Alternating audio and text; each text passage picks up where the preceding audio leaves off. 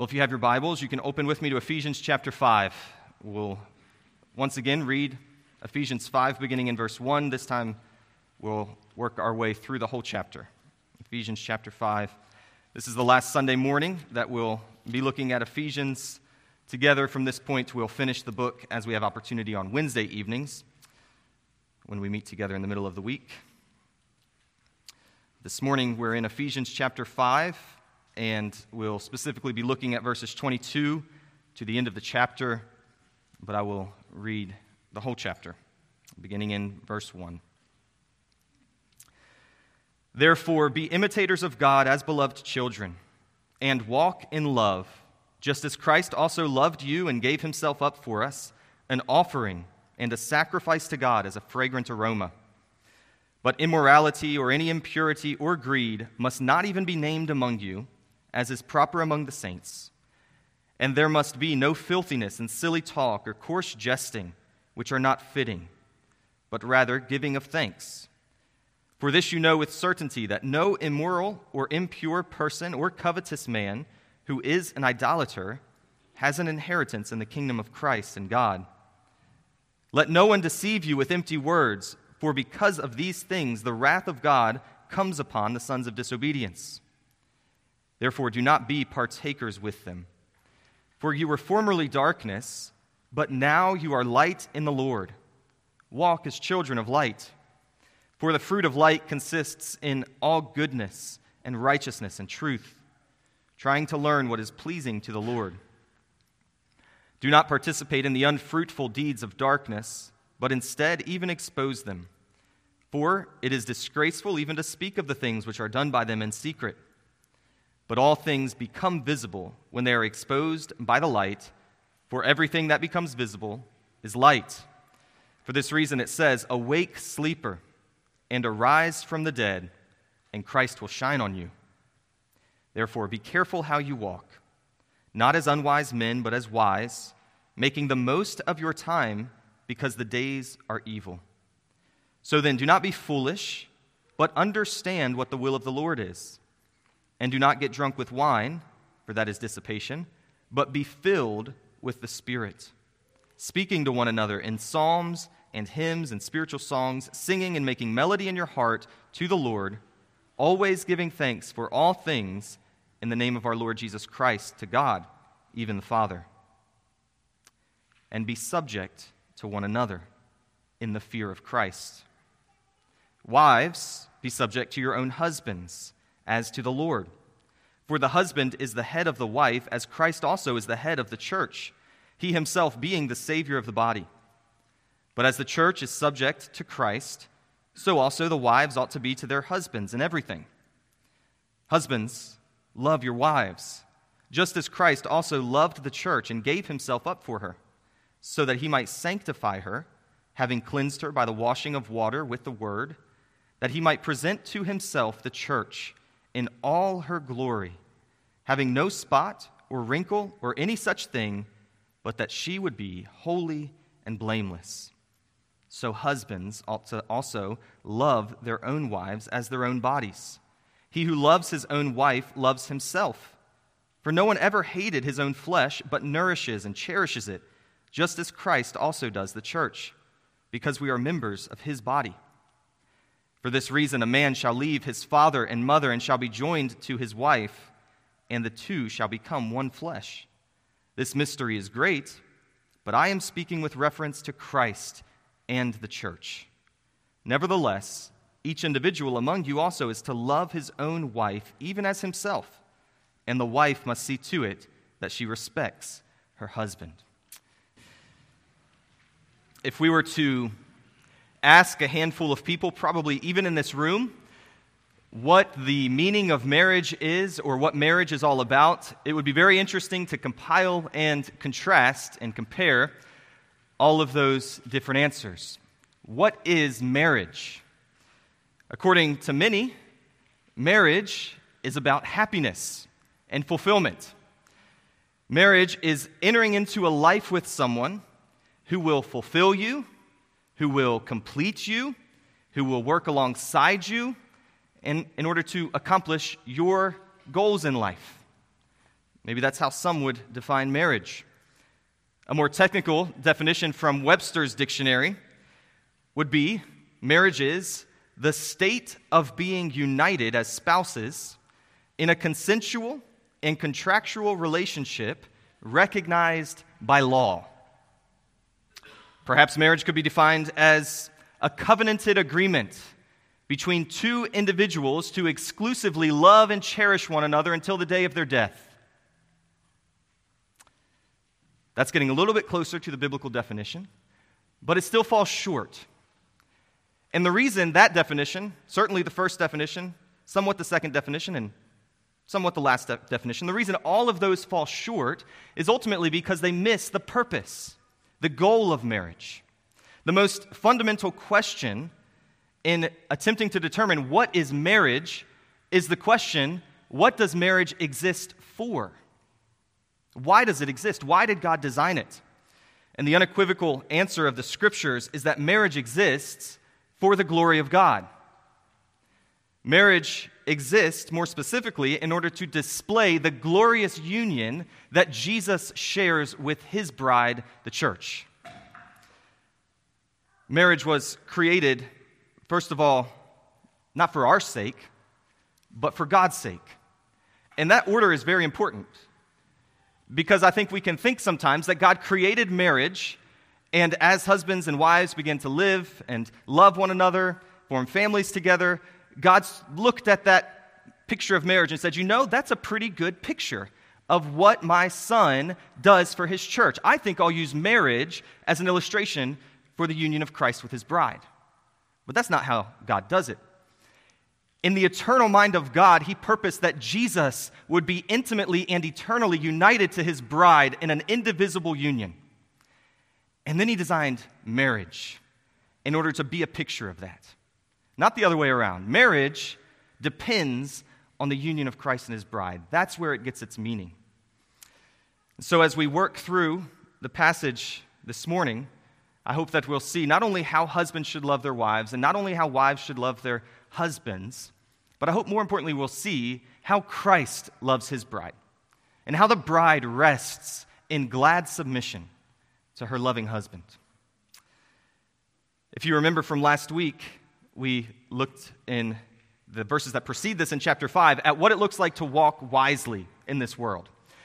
And the second aspect of what it looks like to walk wisely was found in verse 18, which said, "Don't get drunk with wine, but be filled with the Holy Spirit."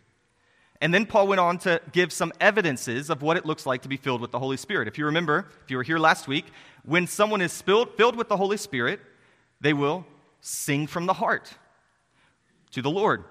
When someone is filled with the Holy Spirit, they will give thanks in all seasons, at all times. And when someone is filled with the Holy Spirit, in verse 21, they will be subject to one another out of reverence for Jesus. Paul's continuing that theme of a spirit-filled life as we come into verse 22 and look at the relationship between wives and husbands. He's continuing this theme of a spirit-filled life, and even more specifically, he's continuing this theme of a spirit-filled life that submits to one another in love. Only now he is beginning to show these distinct relationships of authority and submission in different settings. He begins with marriage, next he'll move to parents and children, and then finally he'll move to employers and employees or slaves, masters and slaves in his day. And so he's saying a spirit-filled life looks like the proper working of these relationships, authority and submission. And so when we come to talk about marriage, the foundational principle is that marriage is impossible. A Christ-honoring, God-glorifying marriage is impossible apart from a spirit-filled life. We can never be godly husbands, we can never be godly wives if we are not strengthened by God's Spirit. So as we work through these verses, we'll see, first, how does a wife magnify the glory of the gospel in her marriage? That's verses 22 to 24. How does a wife magnify the glory of the gospel in her marriage? And then second, in verses 25 and on, to the end of the chapter, 25 to 33, how does a husband magnify the glory of the gospel in his marriage? How does a wife magnify the glory of the gospel in her marriage? How does a husband do the same? So first, how a wife displays the glory of the gospel in marriage. Wives display the glory of Christ and his union with his bride in their marriage by providing a picture of the church's loving, confident submission to Christ, her husband, her groom. Look at verses 22 to 24. Wives, be subject to your own husbands as to the Lord. For the husband is the head of the wife, as Christ also is the head of the church, he himself being the Savior of the body. But as the church is subject to Christ, so also wives ought to be to their husbands in everything. And then at the end of the chapter, in verse 33, the second half of the verse, he says, the wife must see to it that she respects her husband. Submission, respect. Those are the words that Paul is using here. Literally, to be subject there in the translation that I'm using is to submit. Verse 22, be subject. And again in verse 24, just as the church is subject. That word is submit. Wives, submit to your husbands, just as the church submits to Christ. So what does that word mean? What is submission? As I say that word, I would imagine that there is among some of us a certain recoil. Our culture has painted submission in such a light that it's a very negative thing. The Bible paints it in such a light that it is a very beautiful thing. Submission is a voluntary yielding in love. A voluntary yielding in love. In a marriage, a wife submits by lovingly yielding herself or aligning herself under the leadership of her husband. She does so for the purpose of being his helper, her companion, in order to help him to fulfill the particular role and responsibility that God has given him in the marriage. Pastor Rob Green, in a premarital book that he's put together, he says the following about what this relationship of submission looks like between a wife and her husband. He says, being a follower does not mean that your opinion is unimportant or that you are less important in the marriage. It simply means that God has ordained one person to ride on the front seat of the tandem bike and the other to ride on the back. The bike will, of course, move faster when both people are pedaling together, so unison and teamwork should characterize your marriage overall. To push that illustration just a little bit farther, we could say the wife is not merely a passenger of a sidecar connected to a motorcycle that her husband is driving. The wife is not along for the ride as an insignificant addition to the husband that the agenda that her husband has. Instead, she's a fellow cyclist. She's a companion. She's riding behind her husband on the tandem bike and working along with him as she follows his lead. A husband who is leading well will recognize, he must recognize that he could never do so effectively apart from the meaningful help and insight and friendship and counsel and support of his wife. And once again, the wife's submission to her husband has a specific goal and purpose. The goal is to portray the relationship between the church and Christ. That's why a wife is commanded to submit to her husband, because in her submission, she portrays the relationship of the church to Jesus. Look again at verse 23. For the husband is the head of the wife, as Christ also is the head of the church, he himself being the Savior of the body. As the head of the church, Christ has certainly been placed in a position of authority. He has authority over his church. And in the same way, God has placed the husband in a position of authority in his marriage as the head. In our world, authority is often misunderstood merely to mean the right to make decisions. The person in authority has the right to make decisions, or the person in authority has the right to wield power, or he has the right to enforce rules. And that's what we think of at times when we think of authority. But in the Bible, authority is very different than that. Of course, it includes being in a position of influence and power. But it refers to using that God-appointed position of authority, using the influence that someone has been given, in order to bring life and fullness and fruitfulness to those under its charge. Biblical authority does not stifle or domineer or manipulate or destroy, but instead it uses its position to bring life, to bring to fullness, to bring to completion. That's what authority does. Christ, as the head of the church, is the perfect example of that. He uses his authority always with perfect wisdom, with perfect care, with perfect power.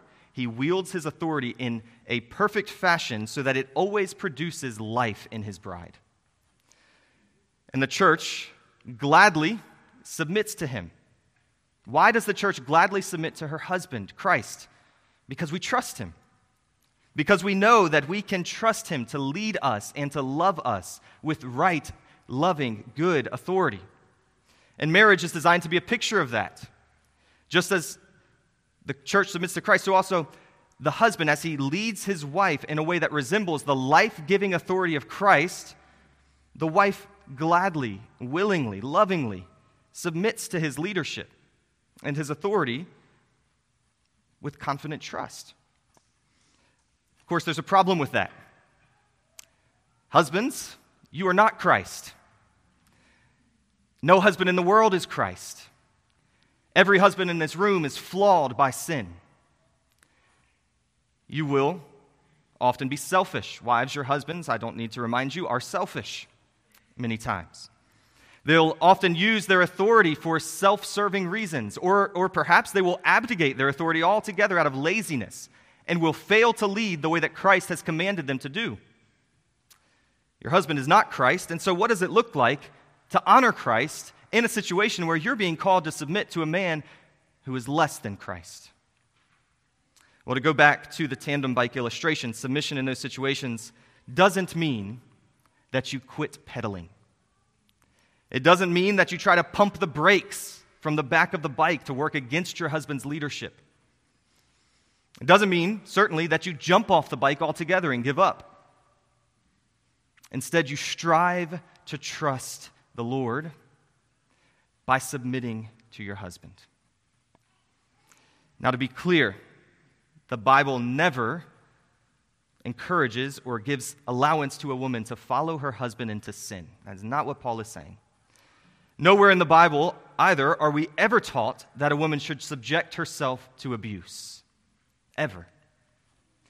But what Paul is saying is that as a general rule, a wife is called to lovingly yield to her husband's authority, even when she may not agree with his leadership.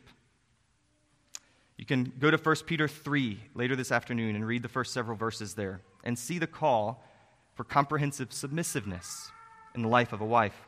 And so the question becomes, perhaps this is a question wives in this room has asked, how in the world can I do that? Where does the motivation come from in order for me to submit to a man who is as flawed as my husband?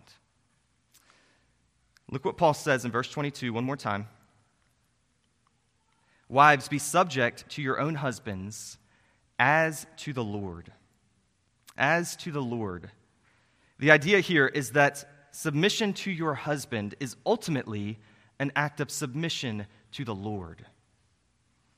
In the words of John Henderson in another premarital counseling book, he says, believing wives have been asked to submit to their husbands not as the husband deserves, but as Christ deserves. Though a wife cannot always trust her husband to lead her well, she can always trust Christ to lead her well. And it is her trust and submission to Christ that enables her to submit to her husband, even when it's hard. Again, a quote from John Henderson, a wife's heart attitude toward her husband always reflects her heart attitude toward Jesus Christ. The manner of a wife with her earthly husband always expresses her manner with her heavenly husband. The former gives visibility to the latter. Now, with regard to headship and submission, there need to be a couple clarifications made.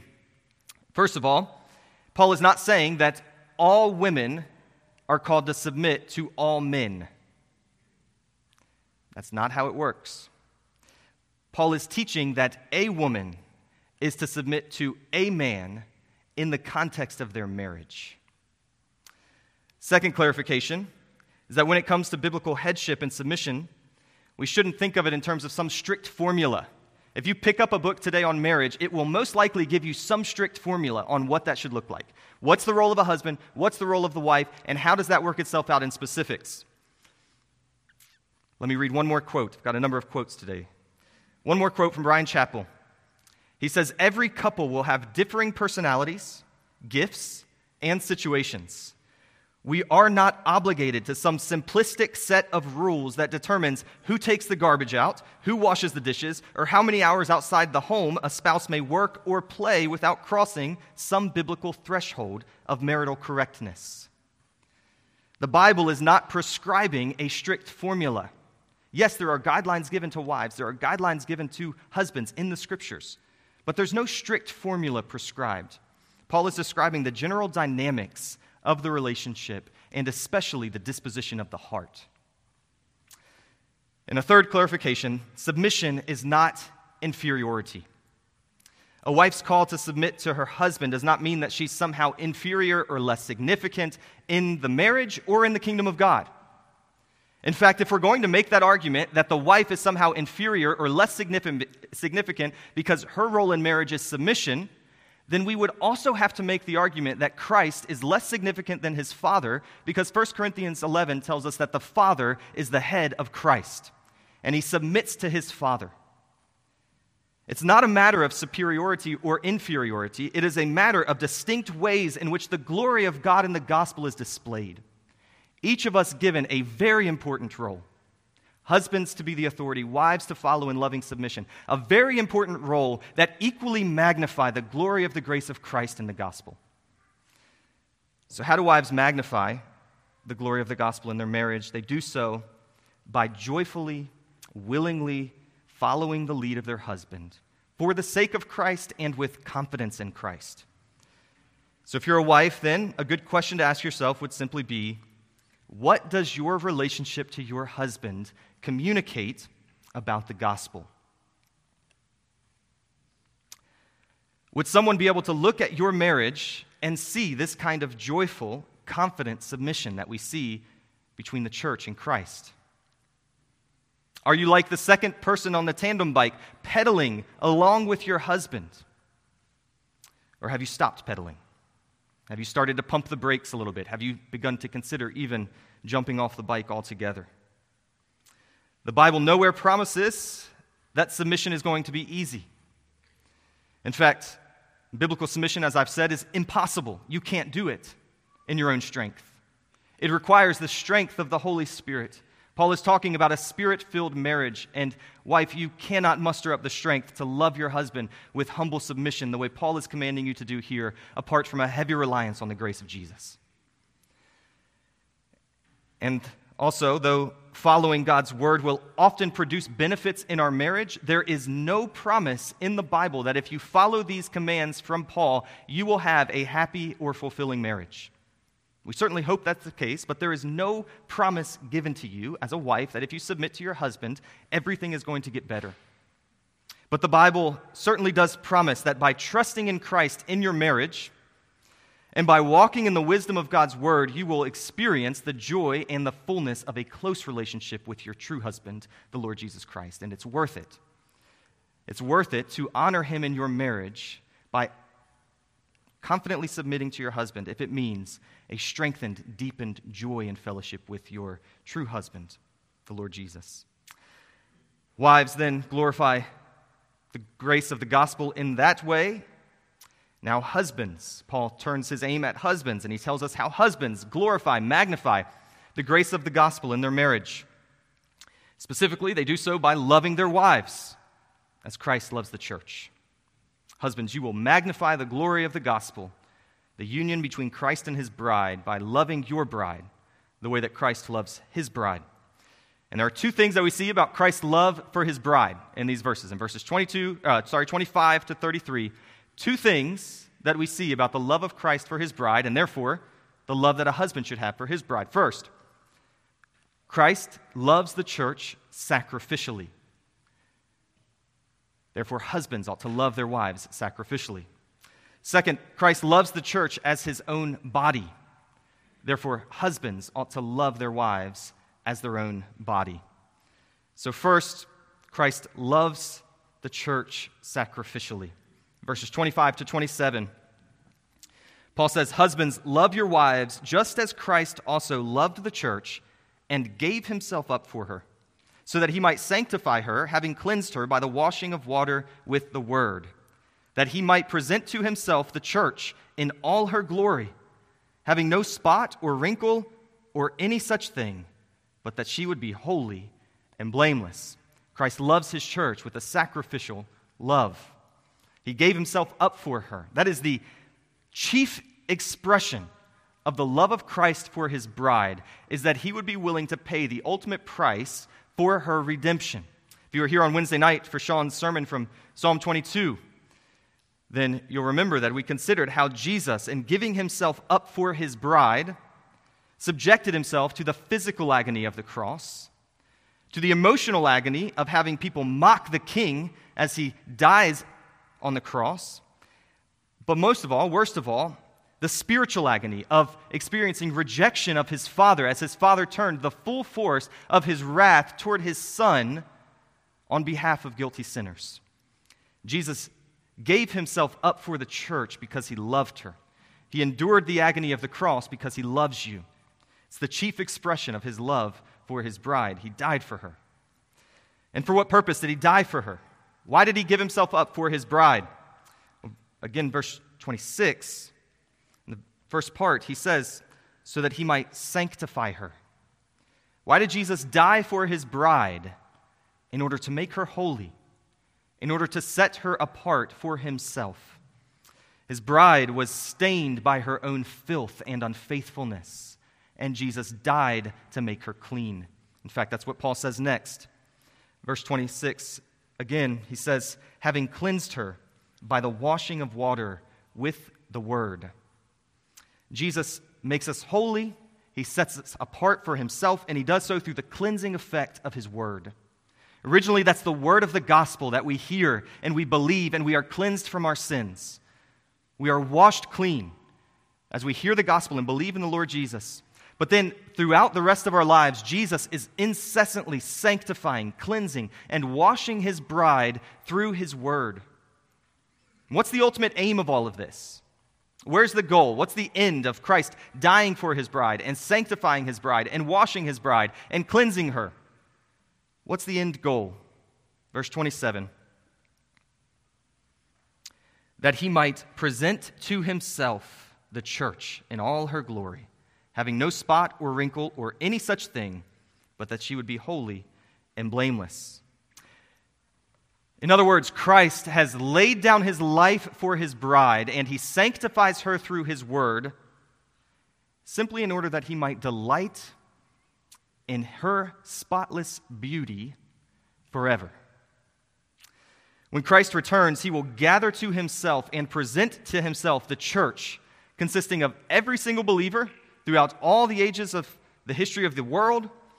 He will gather all of them together, and as he gazes on his redeemed people gathered into his presence, he will see the reflection of his own beauty, of his own grace, of his own glory, of his own love, of his own righteousness, shining back at him from the beauty of his people.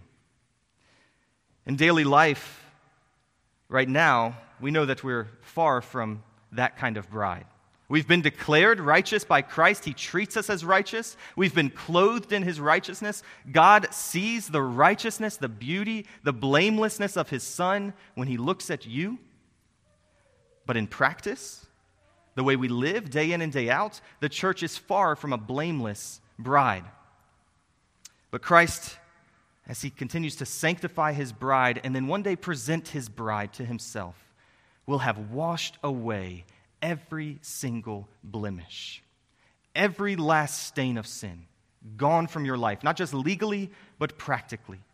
And the church will shine in the presence of Christ in the radiant beauty of his righteousness. Christ has loved the church sacrificially.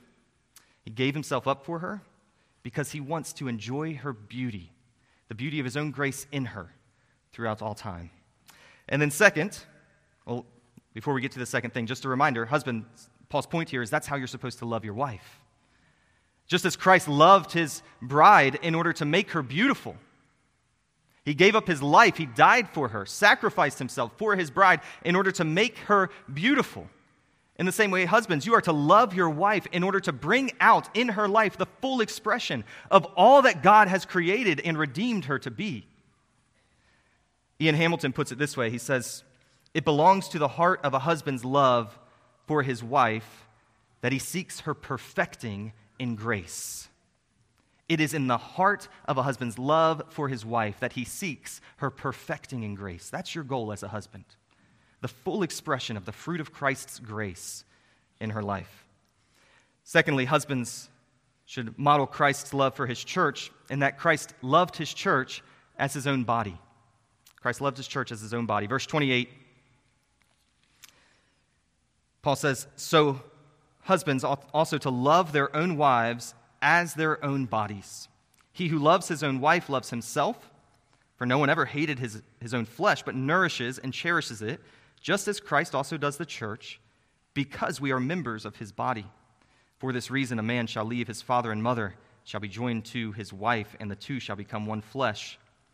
This mystery is great, but I'm speaking with reference to Christ and the church. When a husband and a wife are joined together in marriage, they become one." Verse 31 of this chapter in Ephesians 5, Paul is quoting from what we read earlier in Genesis 2 regarding the one flesh union, the joining together of husband and wife. And certainly that refers to the physical union of a husband and a wife, but it goes far beyond that.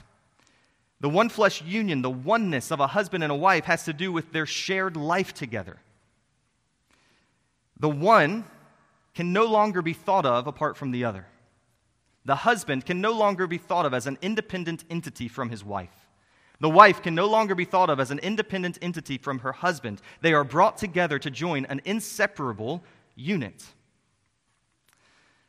But what's amazing is that Paul says, what's true of a husband and wife, yeah, that's good, you should remember that, but actually what I'm most excited about is the fact that this talks about the church and Christ and the union that they share together. Yes, husbands, love your wives and remember that she's one with you, but remember most of all that the church is one with Christ. This mystery of union, of oneness between the husband and the wife is actually the mysterious picture of the union between Christ and his bride. Just as the husband and the wife are joined together in an inseparable union, so Christ has been joined to his church in an inseparable union. And what we conclude then is that the church can no longer be thought of in any way independently of Christ, and by his own design, Christ can no longer be thought of independently from his church. There is a oneness now, a distinctness in persons, obviously, but a oneness, an intimate joining of Christ and his bride that makes them one body together. And this oneness assures us of Christ's nourishing care for us. It gives us the certainty that Christ could not do anything other than nourish you and cherish you as his bride. How do we know that? Well, Paul says in verse 29 and 30, this one flesh union, this becoming one together, it means that if Christ were to despise you as his body, it would be despising himself. If he failed to love you, it would be failing to love himself. If he failed to nourish you with all of the comfort and provision that you need, if he failed to care for you with gentle care, he would be failing to do that for himself. Christ cannot think of you as something other than his own body. I'm thankful that Paul includes both nourishing and cherishing here. Nourishing refers to provision. He provides what we need for growth, for comfort. But cherishing refers to the tender affection that he has for us. You can nourish something like a pet without necessarily having tender care for it. But Christ doesn't nourish us as some mere obligation. He nourishes us because he cherishes us. He tenderly, affectionately cares about his bride. And again, that's the pattern for husbands. Just as Christ loves the church as his own body, so husbands love their wives as their own bodies. Husbands should seek to nourish their wives, especially through the effects of the Scriptures, exposing your wife to large portions of biblical truth, that God might use it in her life to bring her to completion in Christ. And husbands should cherish their wives, showing evident affection for them, genuine care for their needs. Husbands, nourish and cherish your wife. And that's how husbands then magnify the glory of the grace of the gospel, the union between Christ and his church, sacrificially loving their wives and nourishing them as their own bodies. So a good question to ask yourself then, as a husband, what does your relationship with your wife communicate about the gospel? If someone were to base their understanding of Christ's love for the church only on the way, if all they had to look at was the way that you love your wife, what kind of conclusions would they come to regarding the love of Christ for his bride? Once again, it's important to remember, husbands, you cannot do this in your strength. No husband in this room can love their wife the way that Paul is commanding them to do, apart from the grace of the gospel and the Spirit's help. And so what we need to do is live daily in the light of the love of Christ for his bride, to saturate our minds and our hearts with the way that Christ loves his church, to have that fill us so that the Spirit might use that to enable us to love our wives effectively the way that Christ loves his church. Again, husbands, if you love your wife, hopefully good things will come in your marriage, and it will be a happy and joyful marriage. But there's no promise of that. The Bible never promises that if you love your wife as Christ loves the church, everything is going to get better in your marriage. But it does promise you that you will know the joy of being more and more shaped into the image of the true husband. So we've seen then that the purpose of marriage is to magnify the glory of the gospel, specifically the union between Christ and his bride. Husbands do that as they love their wives. Wives do that as they submit to their husbands. One of the primary takeaways then, in closing, that we must have when it comes to marriage and from this passage is that marriage must be radically Christ-centered. God's ultimate goal for your marriage is not the same as your goals for your marriage, at least not when we think of it in selfish ways. His goal for your marriage is to make it a good display of his grace. Marriage is a good thing. We read earlier from Genesis 2 that God calls it good, very good. But even as something that is very good, marriage is not the best thing. Marriage is momentary. The best marriages in the world come to an end. Jesus teaches us in the Gospels that men and women will not be given in marriage in heaven. But the union between Christ and his bride is not momentary, it is eternal. And the primary purpose of our momentary marriages is to reflect the reality of that eternal marriage. And an understanding of that, when we understand the right place of our marriage in God's big picture of redemption, of all that he is doing in Christ, then it helps us, it prevents us from putting imbalanced hope and emphasis on marriage. I know that as we talk about marriage, there are all sorts of different situations represented in this room, and it provokes all sorts of different responses in the heart. There are people in this room who continue to experience the pain and the grief of a lost spouse. I mentioned that in the prayer, and also those who struggle because they long to be married, and they seem to be living in the world of the unmet desire for marriage. Some have the painful experience of divorce. They look back, and perhaps they live with regrets, and as they think about marriage, what it does in their hearts is it provokes guilt. And some in this room are in difficult marriages, very difficult marriages perhaps. And the passage only reminds you of how less than ideal your marriage is. But the topic of marriage and what Paul is teaching us in these verses reminds us that it speaks hope. The marriage picture speaks hope into every single one of those situations. Because it reminds us that no matter what our marital status might be, whatever our experience with marriage might be, in Christ we are part of a far more meaningful marriage, a far more satisfying marriage. Our comfort and our identity are not found in whether we are married or not married, whether we have a healthy marriage or an unhealthy marriage. Our comfort and our identity and our hope is found in the fact that we belong to the bridegroom, to Jesus, who has loved us with an everlasting love and who has given himself up for us so that we will be forever joined to him and will forever receive the loving, nourishing, cherishing care of a good and faithful authority, and to whom, as the church, we gladly and joyfully submit because we love him, because we trust him. This morning, we have the opportunity of being reminded of this union that exists between Christ and his bride in the Lord's table. Jesus tells us that we're to eat the bread and to drink the cup in remembrance of him, and specifically in order to remember his death. Every time we eat the bread, every time we drink the cup, we are remembering Christ gave himself up to make us his bride. We don't come to the table this morning to eat the bread and drink the cup because of some merit of our own. We do not share fellowship with the Lord Jesus Christ because of anything that we have done. We are in Christ through faith only because the Savior has laid down his life for his bride.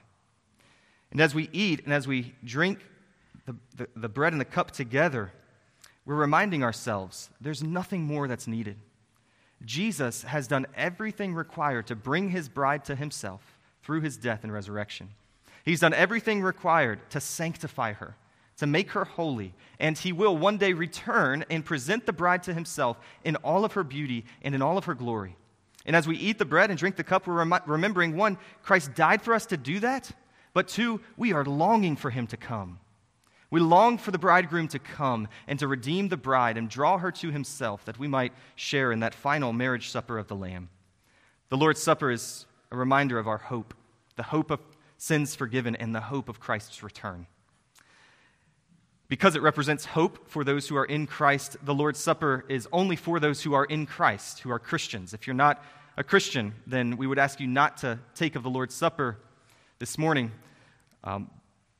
but we would remind you of what these elements represent. There's nothing special in the bread or the cup itself, but they point you to the body of Christ, which was hung on the cross, the blood of Christ, which was spilled for you, and it assures you that if you come to the Lord Jesus Christ in faith and in repentance, the forgiveness of sins that's represented in the Lord's Supper is offered to you.